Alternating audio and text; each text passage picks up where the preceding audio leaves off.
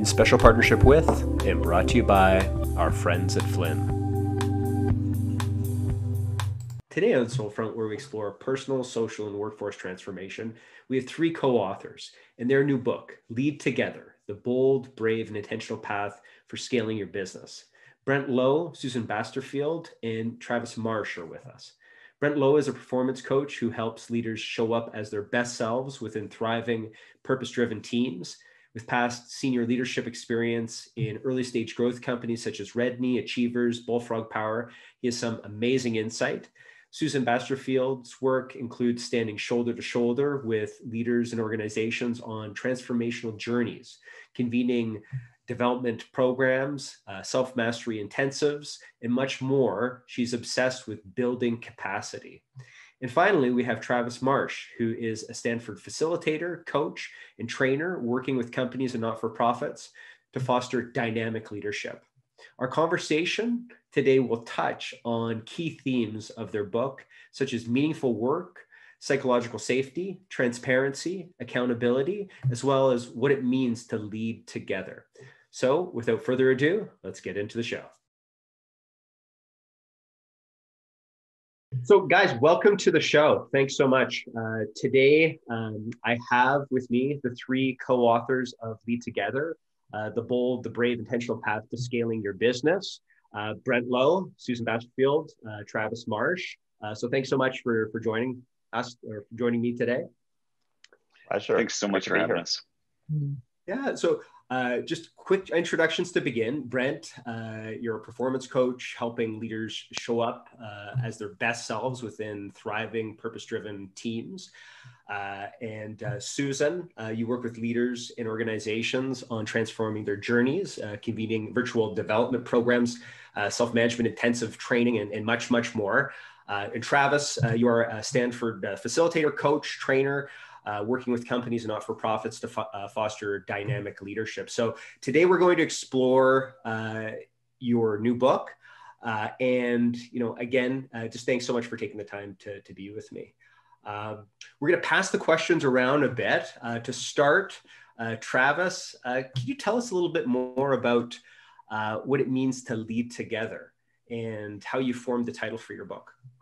Yeah, absolutely. And first, just thank you so much for taking the time. It's so fun to be here and talking to your audience. I think they're going to really dig this because leading together is all about the ways that we can bring companies forward in a way that's far more energized and inclusive and purpose-driven. Right? And that's really where the name came from. We were gathering 100+ stories from 60+ companies on pretty radical ways that things can move forward in a more lead together sort of way, so that we don't have to be the only one carrying the torch. If we're the founder of a company, we can actually do this together, and it's far more fun when we do it that way. Yeah. And like I've obviously read your book and really enjoyed it. I think there's some great takeaways. The title for your book, can you go into that a little bit? And how did you kind of get there? So it was a really interesting and kind of fun journey, right? So this is the third book that we've written together, and definitely the best one that we've written together. The one that I think we're all the most proud of. And so we thought originally that this would be maybe even a V2 or V3 of Reinventing Scale-Ups, which was our second book. And it was kind of our first and our second. And when we started gathering the stories that we did, we realized that there was a lot more here, and it deserved much more of a full title to encompass the fact that there's so many more examples that are laced throughout the book on what the leaders were doing. And when we saw the common themes that were there, it was really like ways about taking and distributing power in different ways, but all of them had this place of like this community and this pack, and that we're in this together sort of feel. And so there was a bunch of different possibilities, but Lead Together was by far and away the one that resonated the most with all of us. Yeah, and when I went through the book, what I found interesting was like how much things are changing right now. There's disruptive technologies and they're upending businesses as we know it, but the structure of companies, like you talked about, mainly is the same. We've got these traditional top-down leadership organizations. And a lot of people often, when they're in these organizations, they experience frustration, burnout. I've experienced these types of things myself. Susan, can you tell us a little bit about your experience in traditional organizations and how it influenced you and your co-authors to write the book? Yeah, sure. And I'm going to start as I intend to go on, which is being maybe a little bit more provocative about the reasons. You say stress and burnout and pain, and goes without saying. I think that I've come to understand that not only are the systems that we've inherited set up to privilege the few sitting on top of the pyramid, they're actually designed to cause trauma and pain, right? Organizations where the decision-making power for what work you get to do, how much you get to be paid, whether or not you're identified as a quote unquote high potential and therefore get to leverage the best learning and development opportunities, are fundamentally designed to constrain and to privilege the few. And the three of us, when we came together 5 years ago, I don't think we were necessarily even thinking about it from that perspective, but more that, wow, we've all sat in traditional organizations. And when we picked up Frederick Laloux's Reinventing Organizations, we had a similar reaction, which is, wow, okay, it doesn't need to be this way. And here are some examples around the world, totally industry agnostic, of companies and leaders within those organizations that have manifest something completely different and something that resonated, I think, with us, like both intellectually and emotionally, that each of these organizations created the appropriate structure for what they were trying to manifest in the world through their business, and that there didn't need to be a compromise between our creating places for us humans to flourish and for businesses to flourish. So rather than sitting in organizations and complaining about the fact that maybe you can have influence on the little silo or sashimi slice that you have control over, because there's no compelling reason strong enough yet for the system or the leaders in that system to want to change, we need to figure it out ourselves, right? We need to go out there and try these things and find examples of these brave, bold, and intentional organizations out there that are doing that and share the stories. Yeah, and I appreciate that. Like, I mean, it is deeper than that, and I think everyone feels that there needs to be change. But what I love is that you guys step back and you thought about what that change could be. Like I jotted down some notes in a nutshell. Like the Lead Together core principles include individuals thrive when they're engaged in meaningful work. Organizations evolve and require freedom to emerge over time. Psychological safety is essential. Business challenges provide the best learning, and transparency, trust, and agency are core to a culture of accountability. So, I mean, that's a great way of kind of looking at, what exists out there and what we could potentially do. But Brent, like, over to you, like, what would you say are some of the main roadblocks when you try to push forward a Lead Together mindset? Well, maybe even in the language you chose there around push forward is, there's, I think we all, when we look deeply, are resistant to change. Even those of us that like to say that we embrace change, there's still a real inner core to us that's really challenged with change. And so often initiatives start with one person deciding something's going to change and then pushing it out to everyone else. And really to truly embrace what it means to lead together is we need to start internally and look at our own levels of resistance and own and honor those points where we're finding, oh, this is hard for me too, because it really, leading together does call upon us each to show up differently in the way that we interact from how we would in a traditional organization. I will say that one thing that has been really interesting in the current state of the world, and the fact that we're, most organizations now have very quickly transitioned to an online presence, video presence, that maybe didn't exist in those organizations before, is that we're now in each other's homes. And that allows us to have a more connected relationship with each other. Business traditionally has been driven by we have a work face that we wear, and then we have a personal face. And putting on the work face meant that, the resistance and things that we were feeling, we put a face on that and almost disavowed it or discounted it. Now, as we're becoming more connected between work and our whole selves, it creates a space for us to be more honest with the challenges that we're facing, and also creating the space for others to be really honest about the challenges that they're facing as well. Stepping in to lead together will create some level of resistance, and we need to create a space where we can address that. Yeah, one area that I think is really interesting to look into in terms of honesty is power structures. And you describe 4 types of power structures. Power over, which is a command and control approach, for advocating on behalf of others.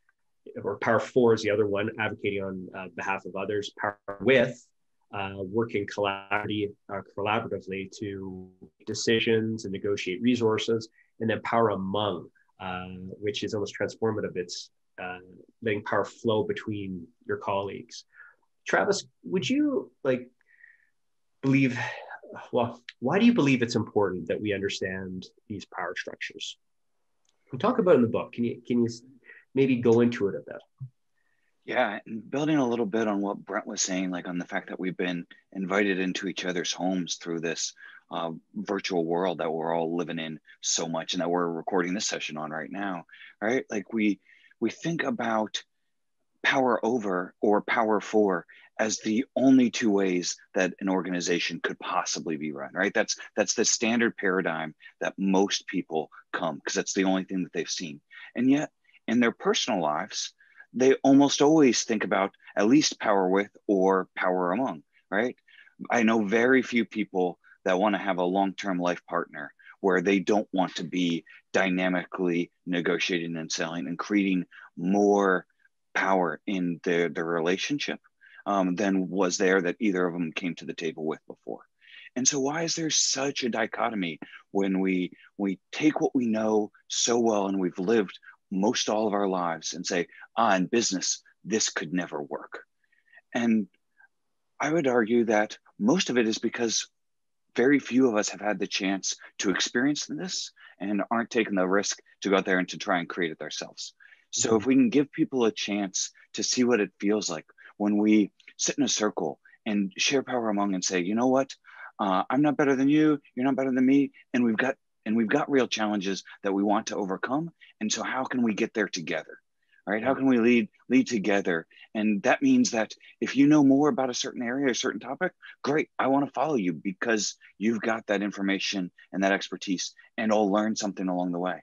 And if I do, I know that you trust me enough that you're comfortable if I step in this area, and that we can recognize each other's strengths and greatness. And when we play that, it becomes a much sweeter song. Yeah, I really like that.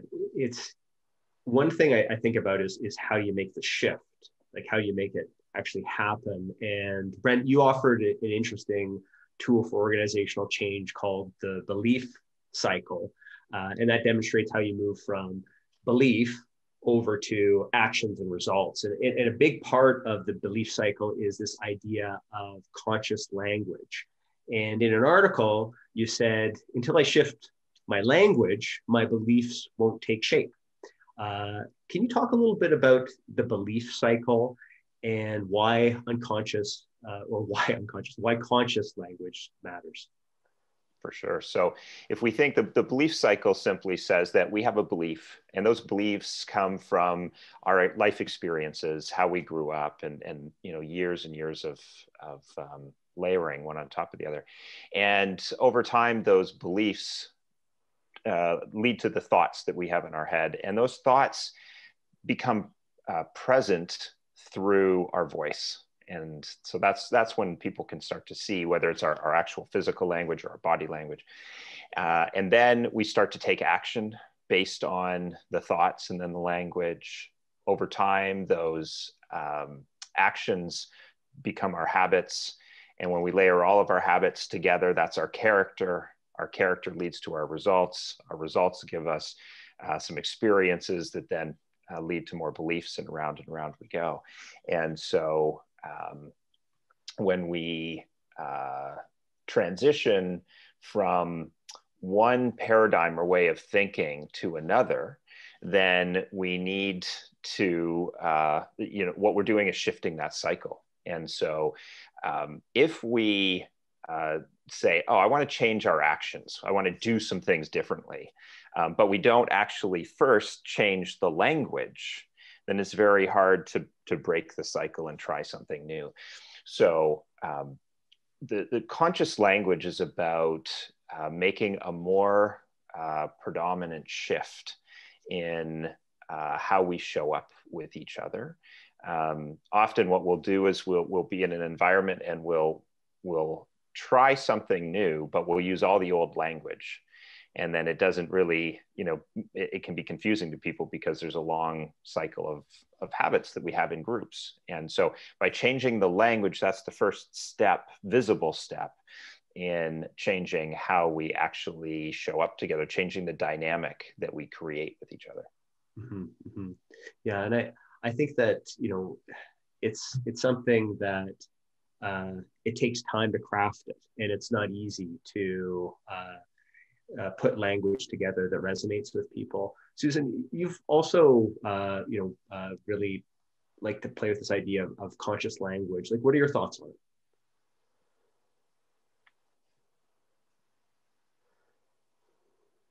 I think that the important thing that I've come to recognize is language is also a bridge, right?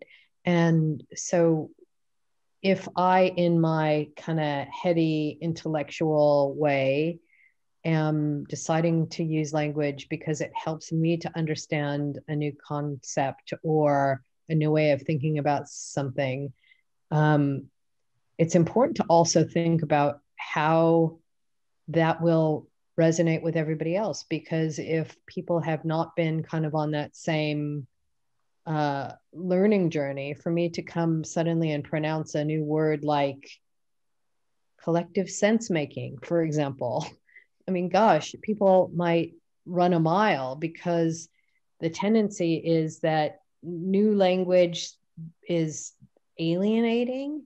When you hear something that you don't understand, the resistance increases, because nobody wants to look like a fool and say, oh, I have no idea what that means, or I don't know how to do that. So I think that there's a healthy tension and paradox there with elevating our language, but ensuring that it's not alienating, and that we're not making up words because it makes us feel better, but we are using language that actually is that bridge. Yeah. And like, when you look at conscious language and try to connect it to purpose, I think that's another step kind of in the equation. And purpose can be that strong motivator that helps people work together as well. Like you identified like a TEDx talk with Adam Leipzig that asked 5 simple questions on the idea of purpose. And one was, who are you? What do you love to do?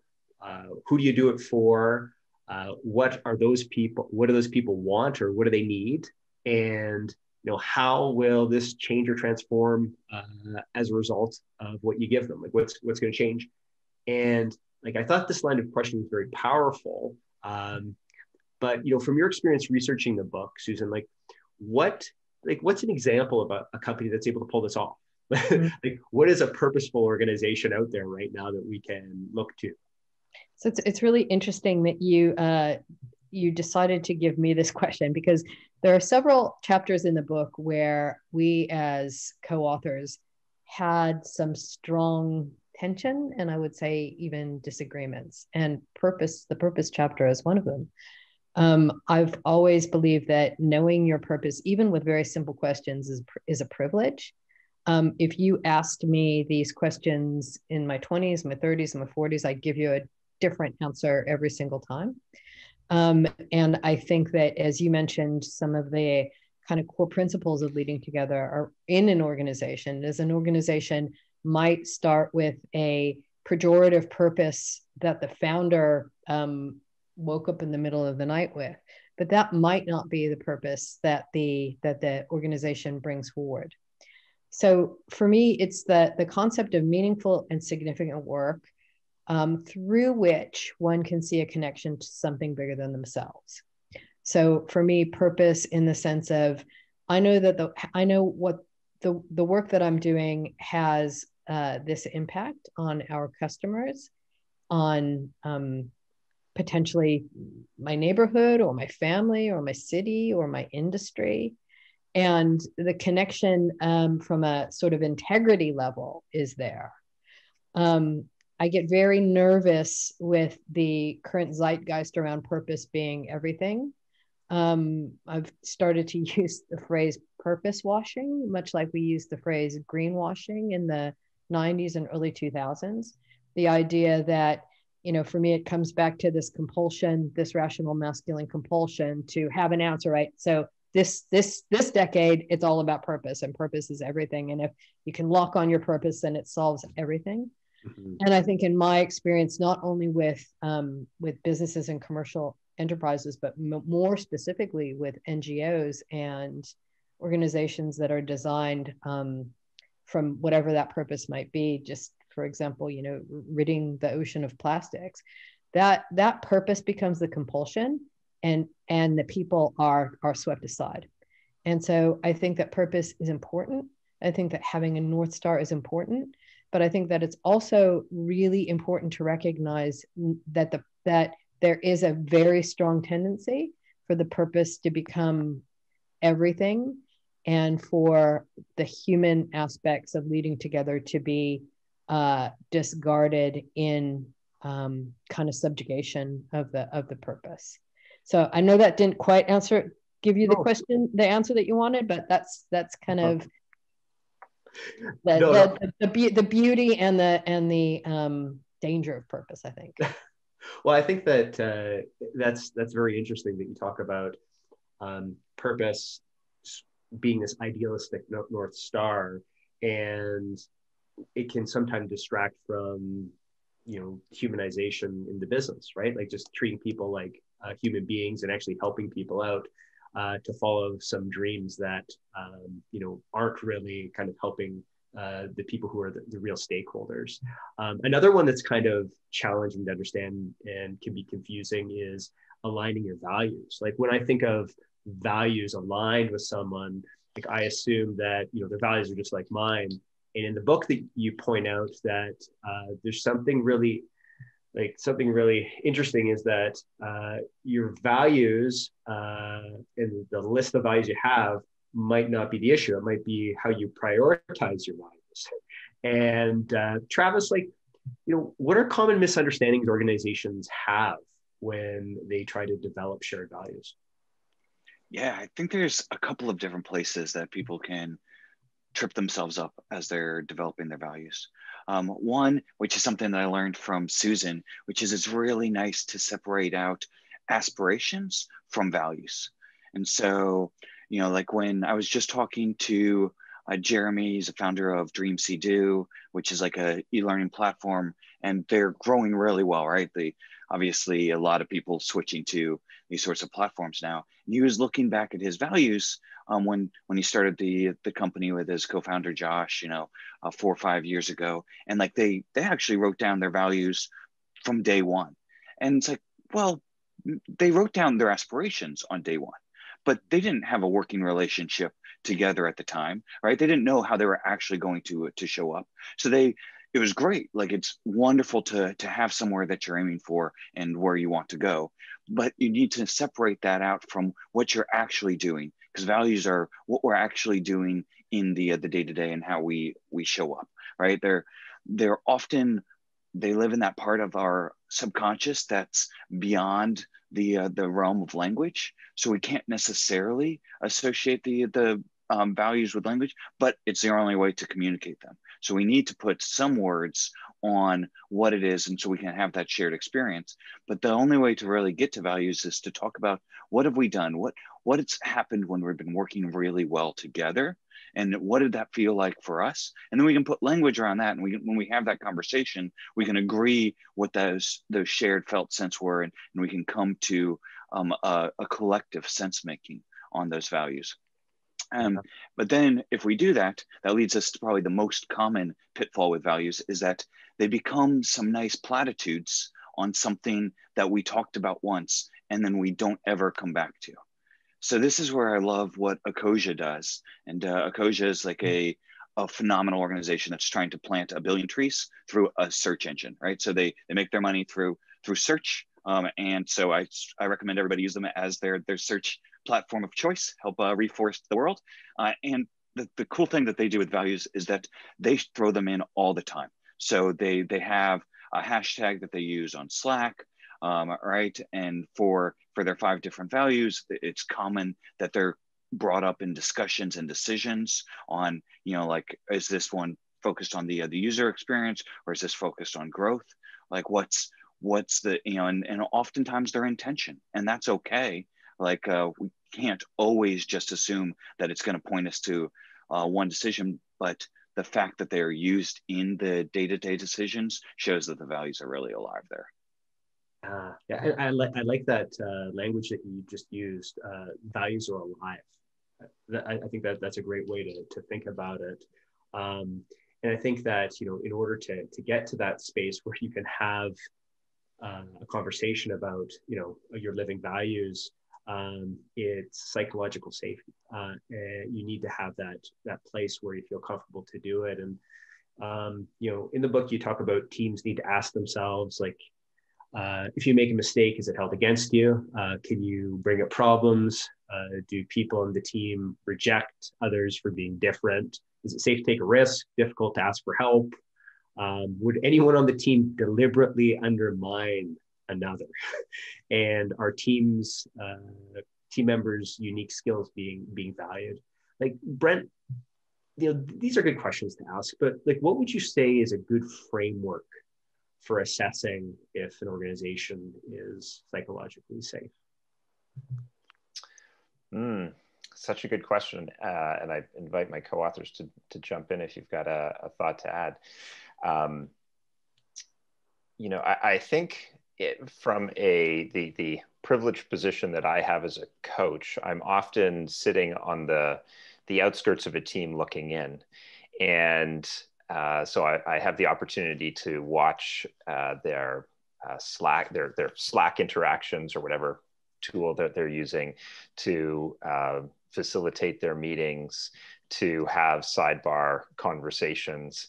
And as that outside person, I can very quickly see, how are people talking about each other? And is it supportive language? Is it a language of curiosity that they're using, or are they coming from more of a position of judgment and negative intent? And so so much of psychological safety, I think, comes from intent, that, for the most part, we can all receive feedback and information that anyone else has to deliver to us if we genuinely believe that it's coming from a good place. And so in teams, being able to observe what is the intention of the individuals in play. So we often have in the past referenced a tool called Radical Candor, which is speaks about the combination of challenging directly each other and caring personally for each other. And I think when we often what I'll do in working with individuals is if they're going out to get some feedback, maybe on like an annual or a monthly basis or whatever their practice is, to say, well, why don't you ask the people that you're seeking feedback from, where do you think that, or where do you experience me landing when I communicate? Do you feel like I'm coming from a place of radical candor, or do I more go from ruinous empathy, which means I speak from a place of care, but really never say what needs to be said? Or do I speak more from, obnoxious aggression, which is challenging very directly, but not showing much care for the person that I'm communicating with? Or of course the absolute worst is where it's not caring and not challenging directly, which is what's known as manipulative insincerity. And that's often the gossip and things, and that's the area where I can sometimes see as a coach, what's going on behind the scenes, who knows what's going on, and for themselves, who's hearing what they really need to hear, and when is there gossip behind the scenes. So that's what comes up for me right now for that question. Yeah. I think that again, coming back to the language, coming back to just the intention, and just thinking about it and reflecting on the interactions that you're having with people. All those things matter. We want to shift a little bit, and this is kind of just a fun question, but it's not. It's also serious, and I think that everyone can agree that if there's one thing in business we all excel in, it's pointless meetings. We're great at it. And a friend of mine recently blogged and asked this question. He said, like, what if meetings were optional? Like, what if meetings were optional? Like, what if, you had to actually think, who's going to come to my meeting? Like, and why are they going to come to my meeting? Like, Susan, I just want to put this one to you. My question really here is, like, what do we need to consider, like, when we're having these meaningful meetings? I mean, yeah, it's interesting. I'm like resisting your question because I don't feel like any of my meetings these days are a waste of time, because they all have got an objective, right? And as long as I know what the objective of the meeting is, then I can make a decision whether or not it's something that is going to add value, that I'm going to either be able to add value to, or something that is going to bring me value. It just oftentimes there's a process practice that the three of us really love called open space technology. And one of the principles of open space technology is the law of mobility. So that if you are neither contributing to the conversation or learning something, it's actually your responsibility to relocate yourself somewhere else. And I think that if I reflect on your question and think about the times where I was in meetings where I had that feeling of them being a waste of time, it was probably normally a download from the person in the room that we, in our parlance, call the hippo, so the highest paid person's opinion. Either a download of information, or somebody kind of sucking the space out of the room, pretending that they want input and collaboration for others, but really don't. A reflection of data or information that didn't necessarily need to be communicated in that way. And I think that one thing that this move towards virtual work has enabled, and it was really interesting for me to watch this, especially at the beginning of the pandemic, that lots of people were just trying to figure out a way to take their old in-person meetings and bring them online. But I think more and more I'm seeing organizations looking at, well, no, how can we really rethink our assumptions about meetings and what they're for, and create, use this time and this technology to actually think differently. There's an organization that we talk about and reference a lot in the book called Percolab out of Montreal, have a really great template called the WISE Agenda. And they reckon that topics for meetings fall into 4 categories. One is just, it's just like a good place to have everybody in one place at one time to communicate information that is better communicated in person, because there might be some questions that are relevant to everybody. There are scenarios where you do need to update something and need to have a space to actually share what you've learned and get reflections on that from people in the moment. There are opportunities that you might want to take to actually work together. So for example, if we were crafting an invitation to an event, it might just be far more efficient to all jump on a Google Doc and kind of jam together on what we're trying to do. And then the fourth is if we need to make decisions together. So especially if you have a culture and a sort of a proposal-based rituals where somebody that's holding a particular role would like to exercise their advice process in the room to just ask for information to put into their decision, or even if you have a practice of doing some sort of integrated decision-making or generative decision-making together, to be able to do that. Now, this sounds like a lot, but what I really love about the WISE Agenda format is that it lives in the shared drive, and there's a particular amount of time per meeting. And so it's up to the person that's offering that has the particular need to actually put a time box on that and put the category there. And it allows the opportunity for us to really both collectively manage our time, and because it's there ahead of time, to make that decision using the law of mobility. Is this a session I really need to be at or not? Mm-hmm. Yeah, like the 2 things that I really enjoyed from just what you talked about was just kind of taking ownership of the meeting, and then thinking about process, like how to make the meeting as effective as you possibly can. And that kind of bridges over to another part of your book, which is radical responsibility. And there's a great anonymous quote at the beginning, which is, a story of 4 people named everybody, somebody, anybody, and nobody. And there's an important job to be done, and everybody was asked to do it. Everybody was sure somebody would do it. Anybody could have done it, but nobody did. And like this sounds to me like a lot of companies. And your concept of radical responsibility, it presents this alternative, like a choice to assume ownership for each and every situation we face, a choice to take back our power and to focus on solutions rather than blame. Travis, like, how can radical responsibility transform companies? Yeah, it's such a fun question. And I talk to leaders all the time. They're like, I'd love to do this leading together.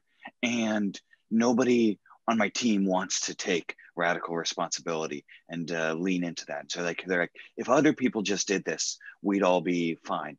And I was like, well, great. Why don't we actually use that lens and work with that? So you want other people to do this thing where we look at what's going on in the other system and we say, how do I have some sort of stake? How am I contributing to this? Right. So when we turn that lens back inwards, we say like, all right, if everything that was happening here was in somehow being impacted by something you were doing, what might you be doing that's enabling the system so that other people aren't stepping up as they might say? And then they can realize like, oh, you know what? They don't have the information that they need. There's not the transparency, or when people have stepped up before, they've gotten punished for it because people blame the person that's taking initiative, or other parts of the organization aren't going to react well to this. So there might be some hidden things that might be more influenced by the current named leader than they realize. And so when we can start looking at that radical responsibility, it means that we're at cause for everything that's in the system. And so that we have, that expands our locus of control. And so people will step into that if they see other people doing that, especially the people that had the named authority. And if part of that, there's an invitation to say, hey, would you like to join me in this this journey together? It's not an expectation, but it's an invitation. Yeah, I like that idea of stepping in. And one real fun example of stepping in is a decision-making tool that you talk about, which is the Fist of Five. And it's like rocks, paper, scissors. You know, everyone gets to respond to a proposal, but they do it by, holding up, 0 to 5 fingers. And, the closed fist means, I don't support the proposal. 1 means, I see major issues we need to resolve, before we go ahead. 2 means I see minor issues that we need to resolve before we move ahead. The 3 means, we see those minor issues, but we can resolve them later. 4 means, I'm fine with the proposal. And then 5 means I love it. I'm all in. I'm going to champion it. Brent, this it's a great illustration of quick feedback, this tool. But a common objection is with decision making. If you have more involved, it's going to slow down the process. What are your thoughts on that? First of all, that was a great description of the Fist of Five. Well done. I think that, the Fist of Five is an example of what we call consent-based decision-making. And so what you just described is the difference between 2 and 3 on that scale is range of tolerance. So, 5 is you've hit the bullseye. You couldn't have been any closer for me, what I feel and think about this. And as we move from 5 out to 3, we're still in my range of tolerance, but we're getting, further away. And then when we go from 3 to 2, we're now outside my range of tolerance. And so by using the Fist of Five, we get a sense very quickly of where's everybody at on their range of tolerance of this proposal. And sometimes it takes teams a little while to get into the use of the tool, but once they're into it, it actually makes decision-making very quick, especially when you have a large group of people. So for example, I facilitate a meeting 5 times a year that has about 35 different people there. And it's a lead together based team. So they need to make decisions. And if one person was to go ahead and make a decision on their own, that would be the fastest way. But then you could have a room full of people that are not with you. And then actually trying to implement the decision would become almost impossible because there would be so much resistance. And so tools like Fist of Five allow us to really sense quite quickly, is the team with me? Are we together on this? Are we at least within a range of tolerance for everybody? And if somebody's out, so let's say we had in that group of 35, we had 32 people who were 3 or above, and we had 3 people that were 2 or below. Okay, now we can go to those individuals and say, what would need to be true for you to come over to a 3? And we can get them on board. Whereas often we'll use a who's in, yes or no kind of thing, and it can be very polarizing sometimes in a large group. So this allows us to just sense where's the group at, and how quickly can we get everybody on board? What needs to be true? And so it does create a little bit more time on the front end sometimes, but often not very much. Fist of Five can be done once a team knows how to do it. It can be done in 60 seconds. But if you don't do something like Fist of Five, then your time to implement could slow down dramatically or become impossible. Yeah, I think that front end effort that you talk about will help down the line. Definitely. I love the Fist of Five. I think it's such a cool idea. Another topic that you bring up in the final chapters of your book is about rituals that sustain, the routines that matter most to organizations. And another great quote in the book, we can't be fully human in organizations that have few rituals and little space for stillness, silence, and sadness. Susan, like, what are some of like the best organizational rituals that you've come across that are able to create that place where people are able to do their best work? I mean, it's practice and persistence in my mind. How do we? I think if Lead Together is to,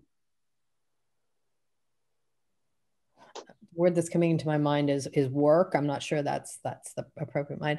We have to really move away from this mindset that new things are an event, right? Used to be we'd go on offsites once a year, get all pepped up, and then try to figure out a way to integrate the kind of fun team building stuff we did in the country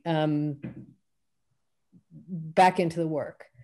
And it hardly ever works, right? It might give that burst of energy for the next quarter or the next month, but for this change to actually really take hold and for us to embody it, it's got to have a cadence, and it's got to have a regularity that it becomes a practice rather than an event. So in the shares that we've done over the last 40 minutes or so, I think almost every element that you brought us into just requires a practice, right? So decision-making requires us to spend time talking about what do we mean by each of the numbers in the Fist of Five.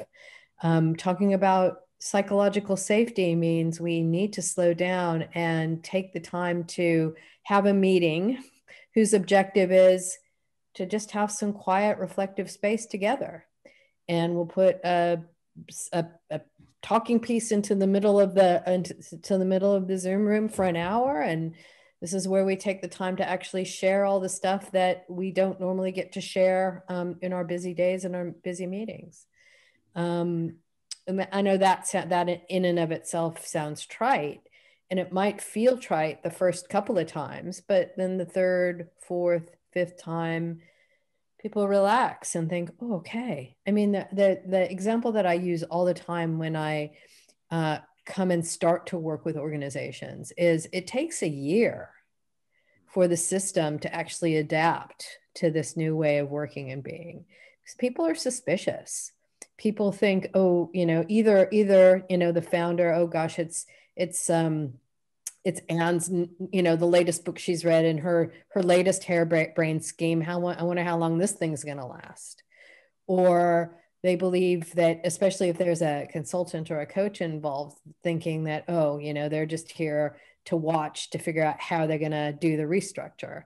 And this goes back to my challenge at the beginning of this conversation, that this is what we've learned, right?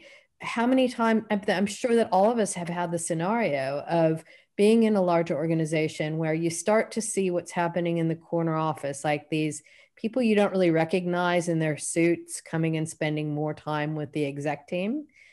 And then that happens for a while. And then all of a sudden you get the all hands that says, we are considering an all structure and we've opened now for consultation.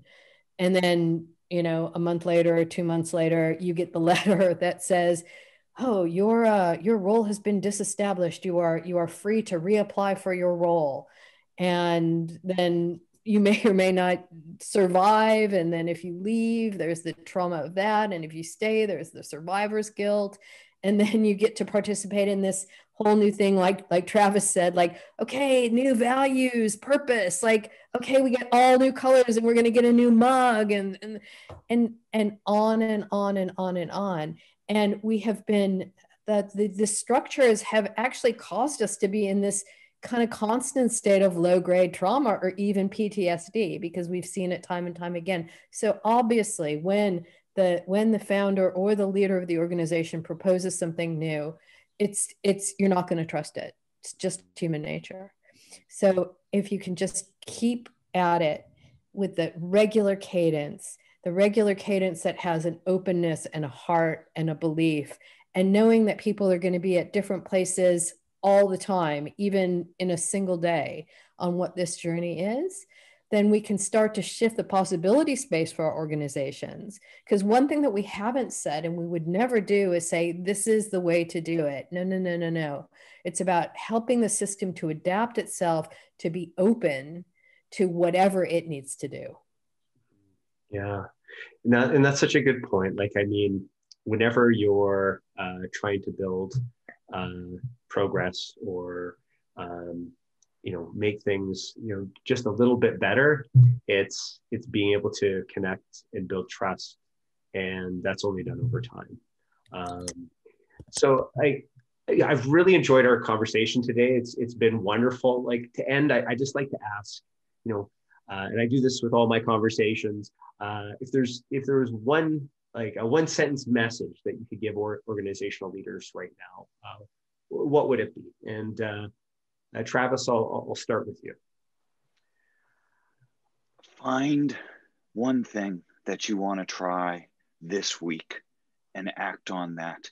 That's going to bring that openness and allow the system to sense what's needed most. Thanks. Brent. I'm going to double down on that one. I think this is a time that's ripe for trying new things. And so find a few things to try with the team, co-create those with your team, and see what you learn. Wonderful. Susan. You can do this. And it's so true. I think we can. Again, thanks so much for taking the time. I really enjoyed the conversation.